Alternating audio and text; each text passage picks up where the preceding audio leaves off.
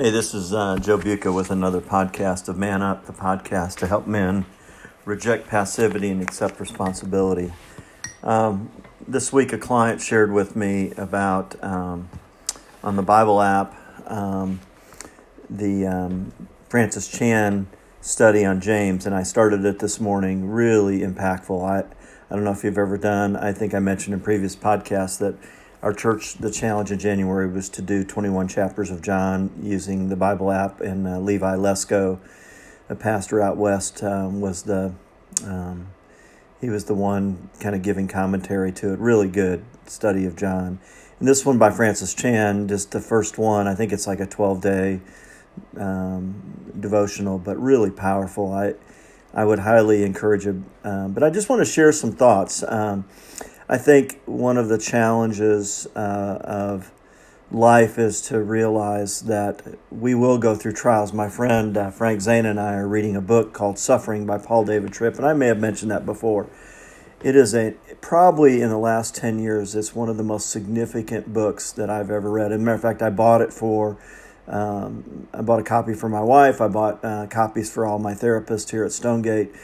I just think it's a must-read. And I would say whether you're a young Christian or you've been a Christian a long time, whether you've gone through trials or your trials are yet to come, that book on suffering is really good. Physical, spiritual, emotional suffering, and just God's design and desire to walk us through it. And anyway, I just think it's really good. But this, the beginning of James, I'm just going to read the first handful of verses, first 12 verses here. James, a bondservant of God and of the Lord Jesus Christ, to the 12 tribes who are dispersed abroad, greetings. Consider it all joy, my brethren, when you encounter various trials, knowing that the testing of your faith produces endurance, and let endurance have its perfect result, that you may be perfect, complete, lacking in nothing. But if any of you lacks wisdom, let him ask of God, who gives to all men generously and without reproach, and it will be given to him. But let each man, let him ask in faith without any doubting. For the one who doubts is like the surf of the sea, driven and tossed by the wind. For let not that man expect that he will receive anything from the Lord, being a double-minded man, unstable in all his ways. But let the brother of humble circumstances glory in his high position, and let the rich man glory in his humiliation, because like flowering grass, he will pass away. For the sun rises with a scorching wind, and the withers the grass, and the flowers fall off, and the beauty of its appearance is destroyed. So too the rich man in the midst of his pursuits will fade away. Blessed is a man who perseveres under trial, for once he's been approved or tested, he will receive the crown of life, which the Lord has promised to those who love him. Just a framing of perspective here. The idea that trials and testing and difficulties and just different sorts of struggles that we go through. Actually, I've seen one of two directions it leads us. One is it leads us to be angry at God and to fuss with God and to fight with God. And actually, Paul Tripp calls this the doubt, judgment doubt, that we doubt, and we in our doubt we begin to judge God and what his motive is and what his desire is. And yet, the other way we can go is that the trials and the difficulties cause us to lean more into God and lean into his strength and power and perspective and wisdom. And I found that, probably all of us, if we're to be honest, we have both of those things. We get angry at God, and we even curse God for the difficulties that we're going through.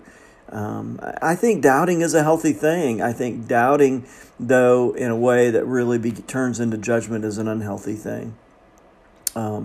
But this idea of the testing of our faith, and Francis Chan in his little video, 6-minute video or so that he put with it, he used the example of the word testing is the word that was used in refining precious metals. In particular, he talked about silver and how the refining fire would burn the impurities to the top, called dross, and the refiner would continue to scrape off the dross to the point where the silver was so pure that the refiner could look into the fire and see his reflection.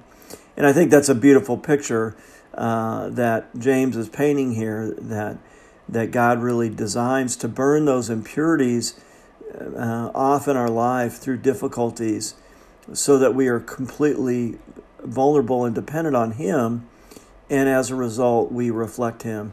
And I just wrote in my journal kind of my interpretation of the first few verses. I'll read it to you what I wrote. "Consider it all joy when you encounter various trials, for the testing of my faith produces steadfastness. To be tested burns the dross off, and then I can be more of a reflector. I want to be more like Him and glorify and reflect His grace and mercy, lacking in nothing." And I think that the crazy part of the end of that is just that as we persevere under trial, we are approved. There's an approval process that we go through. And I think then, the words that I think as true believers want to hear as we enter into heaven is, "Well done, thy good and faithful servant." And it's not just that we serve, but it's the might by which we serve, the power by which we serve, the strength by which we serve. The kingdom that we serve for is not our earthly kingdom, but the kingdom of God. And so I just want to challenge you today, if you're facing difficulties, we shouldn't be yippee-skippy about the difficulties we're facing, like, "Oh, great, I've got another challenge today." That seems kind of strange to me, but to be able to say, "Okay, God, use this challenge to draw me near to you. Use this difficulty to burn away self-reliance. Use this difficulty to cause me to reflect your grace and mercy. And use this difficulty to deepen my faith and strengthen my faith, so that I do lack in nothing, so that I am fully, totally reliant, dependent on you, God." And so I just want to challenge you and encourage you to as you face difficulties, instead of pushing hard back at God, actually ask God to reveal to you, to give you wisdom in the midst of whatever you're facing, and ask Him to show you how He wants to work in and through you. I'm facing a difficult business decision probably in the next couple months, and I'm just sorting it out. Like, what's my motive? Why do I want to do this? It's would be expanding the possibility of my practice in some ways, and I don't really know. And part of it is, God, what do you want for me? Like, do you want me to begin to go in some different directions in counseling? I really love what I do, but I'm beginning to see the countdown. I'm 65 this month, and beginning to realize I probably have 5 more premium years, maybe more than that, but I would suspect the next 5 years of my life will be really significant years in God using me to help and care for others, and help others, maybe even help other counselors with different ways to approach helping people. So anyway, just a challenge that I'm facing, and it's not really a trial. It's more of just a sorting out, God, what direction, how do you want me to invest these next 5 years, and what will that look like in terms of day-to-day reality? So have a great day. Hope this podcast was helpful. Enjoy the rest of your day.